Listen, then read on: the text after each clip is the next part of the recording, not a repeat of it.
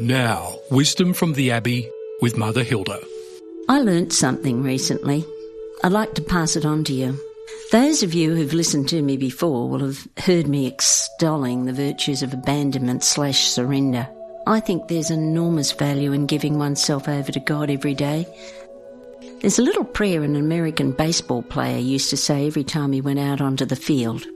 Your will, nothing more, nothing less. And then he went on to play his game.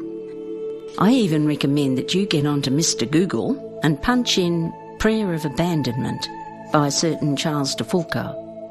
It's a challenging prayer and one that cannot be said lightly. But after a little while of saying it, it becomes second nature, and I promise you life is different. It goes like this: Father, I abandon myself into your hands. Do with me what you want, and whatever you may do, I thank you. I'm ready for all, I accept all. That's the challenging bit.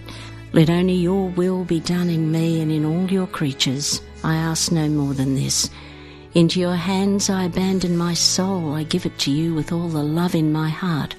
For I love you, Father, and so need to give myself without reserve and with boundless confidence. For you are God, my Father. I want to simply make 2 points here. I guess to say this prayer, one needs to be working on a personal relationship with God. Or you won't want to abandon yourself to him anyway. After all, you can't be sure what he might do with your surrender.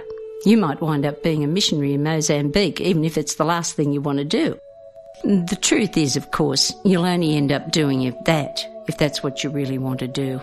Secondly, when you say this prayer, your heart and soul register a divine truth. Namely, there is a God who every day abandons himself to you and says, Frank, Ethan, Bethany, I, God, abandon myself into your hands. Do with me what you will. That's the sort of God by whom we are loved. And more about surrender next week.